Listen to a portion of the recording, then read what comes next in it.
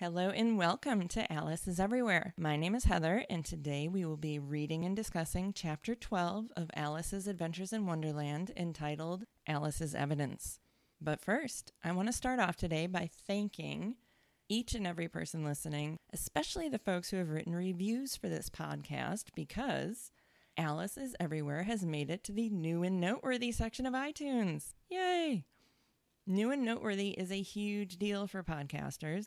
Being there means that an exponentially larger number of people have the chance of stumbling upon and then hopefully listening to one's podcast. Such a delightful surprise. Mind you, I don't mean to act all flabbergasted like when someone puts up a baby video on YouTube and then it goes viral and then they're on the Today Show and they feign complete surprise and, oh my God, I never expected this to happen. And if you weren't secretly hoping for this to happen, you wouldn't have put the video on YouTube in the first place. You would have emailed it to Grandma and maybe put it on Facebook with the proper privacy settings. Anyway, I did not presume I would make it to New and Noteworthy, but I was certainly hoping to be categorized there.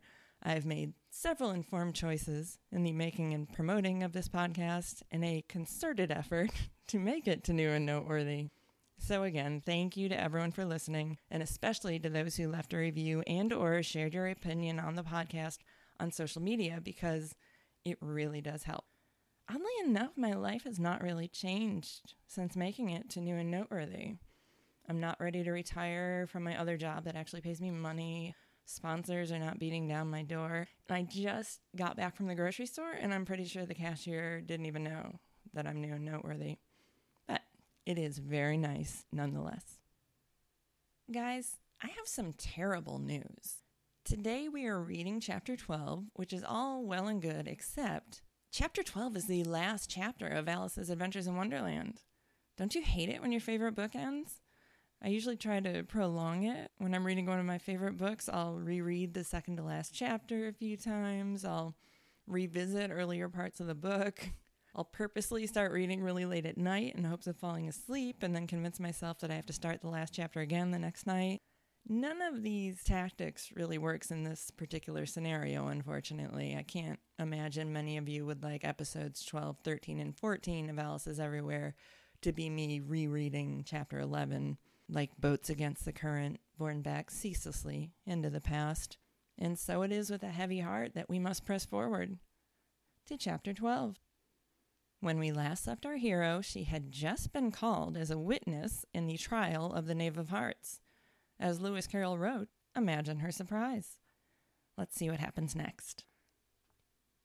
Chapter 12, Alice's Evidence. Here, cried Alice, quite forgetting in the flurry of the moment how large she had grown in the last few minutes, and she jumped up in such a hurry that she tipped over the jury box with the edge of her skirt, upsetting all the jurymen onto the heads of the crowd below, and there they lay sprawling about, reminding her very much of a globe of goldfish she had accidentally upset the week before. "Oh, I beg your pardon," she exclaimed in a tone of great dismay, and began picking them up again as quickly as she could, for the accident of the goldfish kept running in her head, and she had a vague sort of idea that they must be collected at once and put back into the jury box, or they would die. "The trial cannot proceed," said the king in a very grave voice, "until all the jurymen are back in their proper places. All," he repeated with great emphasis, looking hard at Alice as he said so. Alice looked at the jury box and saw that, in her haste, she had put the lizard in head downwards, and the poor little thing was waving its tail about in a melancholy way, being quite unable to move. She soon got it out again and put it right. "Not that it signifies much," she said to herself. "I would think it would be quite as much use in the trial one way up as the other."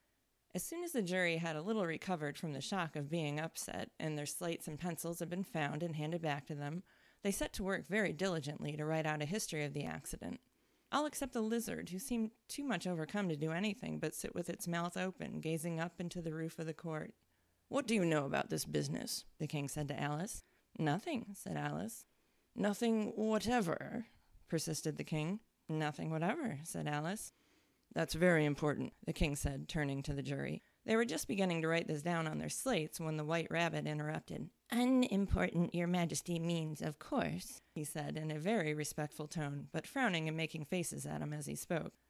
"Unimportant, of course, I meant," the king hastily said, and went on to himself in an undertone. "Important? Unimportant? Unimportant? Important.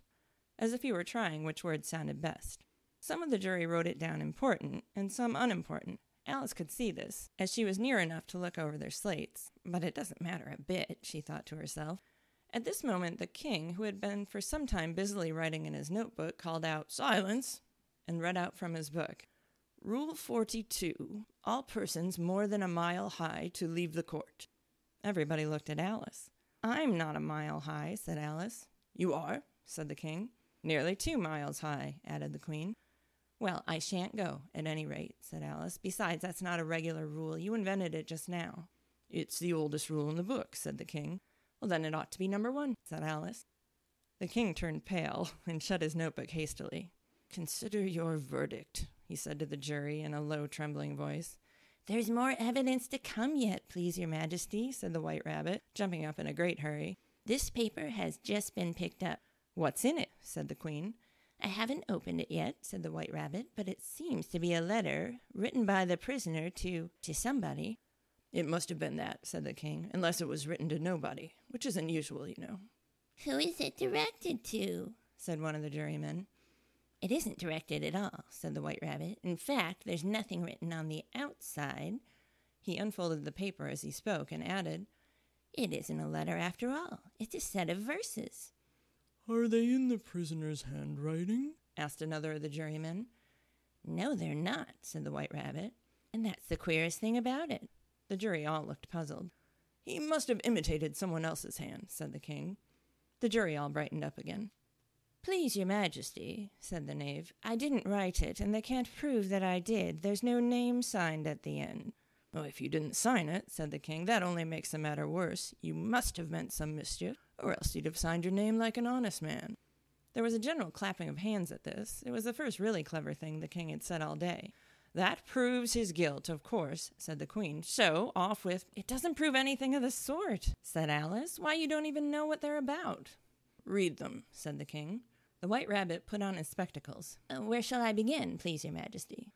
"Begin at the beginning," the king said very gravely, "and go on till you come to the end. Then stop." There was dead silence in the court whilst the White Rabbit read out these verses. "They told me you had been to her, and mentioned me to him. She gave me a good character, but said I could not swim. He sent them word I had not gone. We know it to be true. If she should push the matter on, what would become of you? I gave her 1, they gave him 2, you gave us 3 or more. They all returned from him to you, though they were mine before. If I or she should chance to be involved in this affair, he trusts to you to set them free, exactly as we were. My notion was that you had been, before she had this fit, an obstacle that came between him and ourselves and it. Don't let him know she liked them best, for this must ever be a secret kept from all the rest, between yourself and me." "That's the most important piece of evidence we've heard yet," said the king, rubbing his hands. "So now let the jury—" "If any one of them can explain it," said Alice. She had grown so large in the last few minutes that she wasn't a bit afraid of interrupting him. "I'll give him 6 pence. I don't believe there's an atom of meaning in it."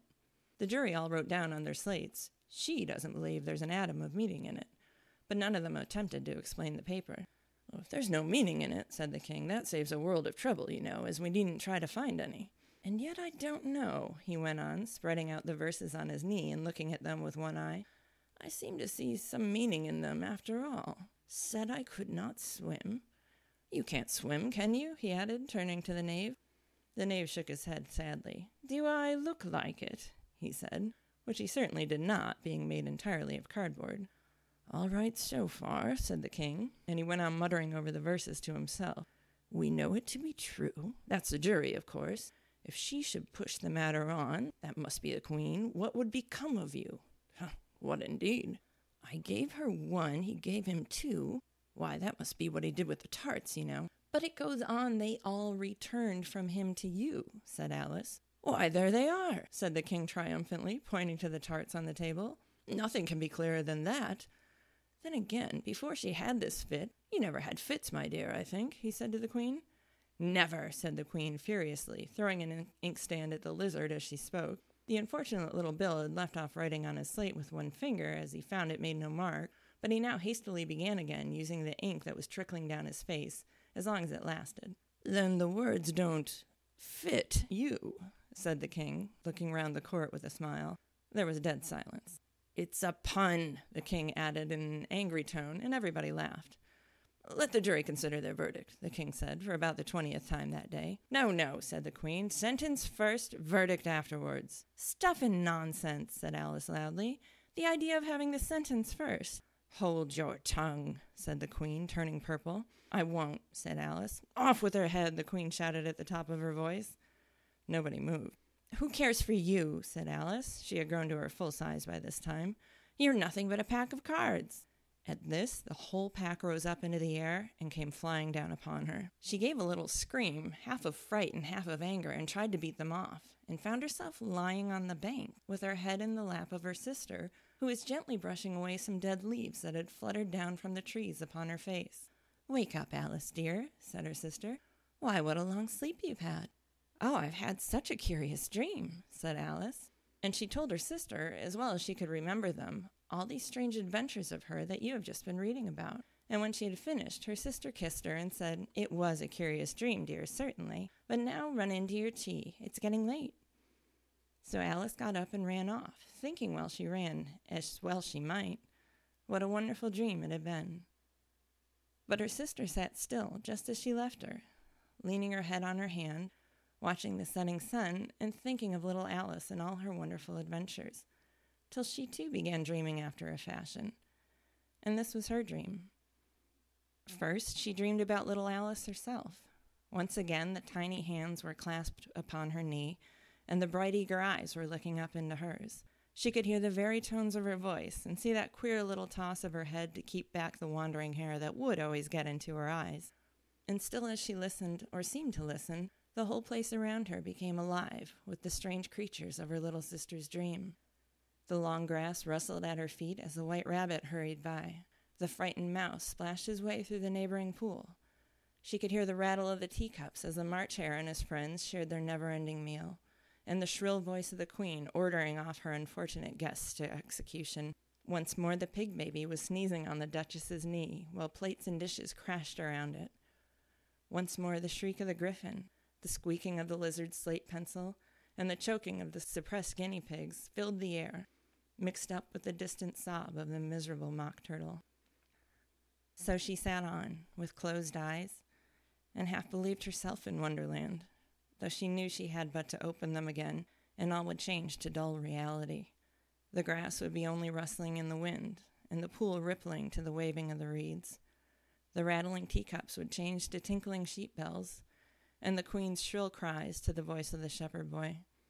And the sneeze of the baby, the shriek of the griffin, and all the other queer noises would change, she knew, to the confused clamor of the busy farmyard, while the lowing of the cattle in the distance would take the place of the mock turtle's heavy sobs.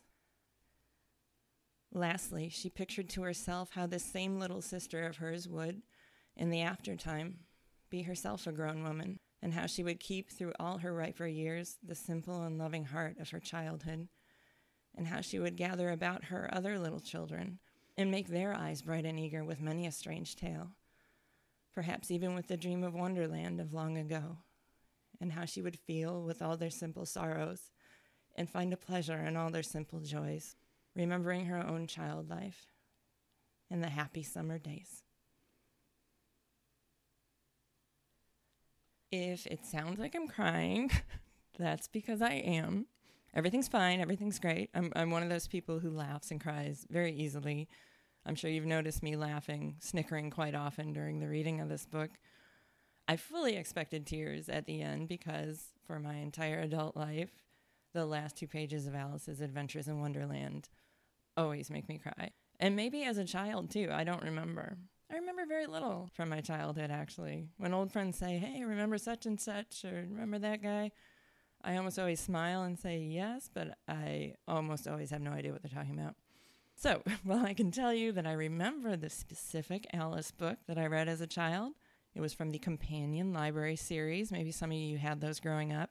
It had Alice's Adventures in Wonderland and Through the Looking Glass on one side, and the 5 Little Peppers and How They Grew on the other side. And while I know I loved it and read it often, I can't tell you if the end made me sad or not, if I understood the magnitude of what Lewis Carroll was saying. In addition to my emotional, perhaps overly emotional response to the material, I think the last 2 pages contain some of the most beautiful prose in the English language. I'm sure some of you noticed that I quoted The Great Gatsby at the beginning of today's episode. That was intentional. I mean, of course it was intentional. People didn't go around quoting F. Scott Fitzgerald accidentally. What I mean is I quoted The Great Gatsby because many readers and scholars consider Gatsby to contain some of the most beautiful language ever written, such as the closing sentence I quoted earlier, "So we beat on, boats against the current, borne back ceaselessly into the past." Also, the opening paragraphs of Chapter 3, in which Nick describes the parties going on next door.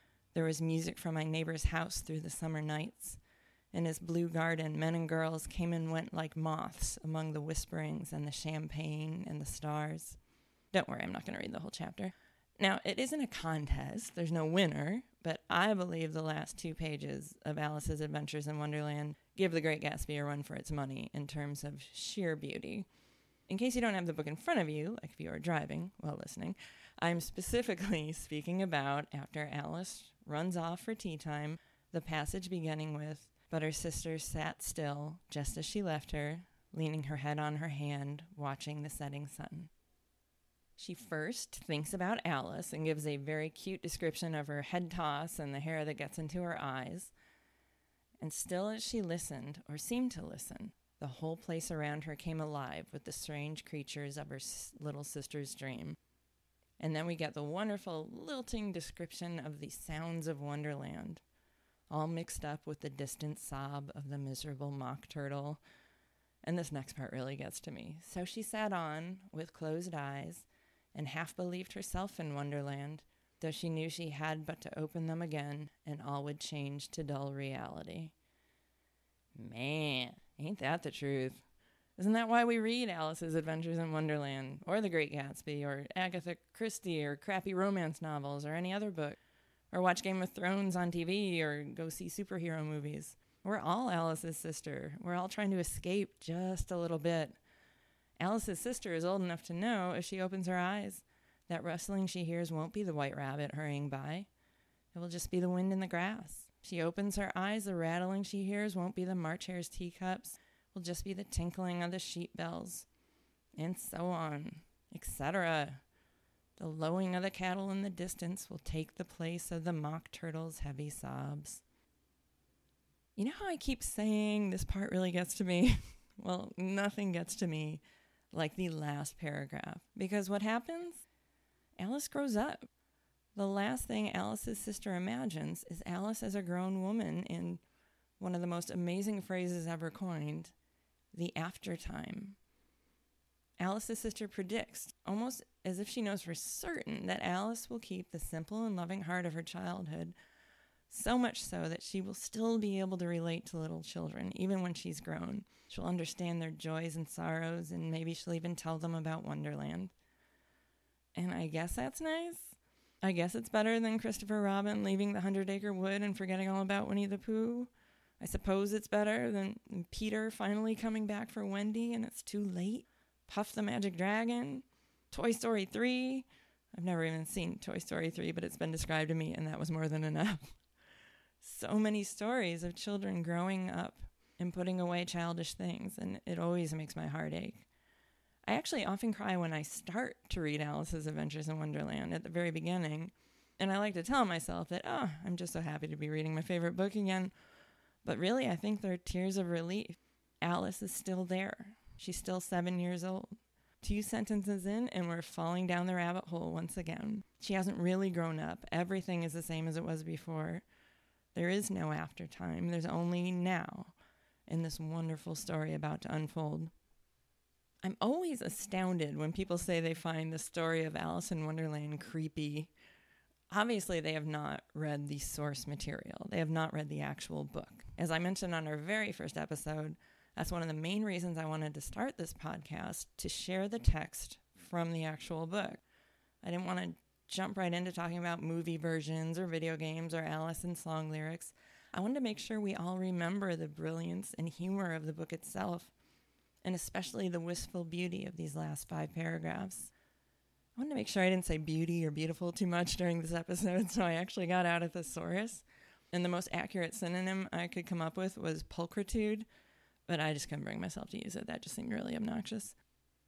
You may be wondering about Alice's sister at this point. Alice's sister in the book seems quite a bit older, right? At least a teenager, maybe even older than that. She seems to be old enough to understand the unbearable heaviness of being that only comes with adulthood. In this way, the book, much like how Lewis Carroll was not actually a dodo bird, it differs from real life. Lorena Little, or Ina as her family called her. It's Ina, right? Not Ina? Ina sounds weird, even though I think the pronunciation of the full name is Lorena. Anyway, in real life, Lorena was Alice's older sister, but she was only 3 years older than Alice. Lorena was named after her mother, by the way, so there were 2 Lorena Littles in the family. So Lorena was only 3 years older than Alice, so we can assume, at least I assume, that is not who Lewis Carroll was picturing with her head on her hand, daydreaming of Wonderland. I've often wondered if the older sister character in the book is more like Miss Prickett, the little children's nanny. And I'm not even kidding you, their nanny was named Miss Prickett. How Victorian is that? Lewis Carroll saw Miss Prickett quite often over the years. There's a theory that Miss Prickett is actually the mouse in chapter 3, or chapter 2 and 3, I guess. That theory comes from the man who edited Lewis Carroll's diaries, Roger Lancelin Green. But I don't believe he ever came across anything concrete regarding that. It's just his theory.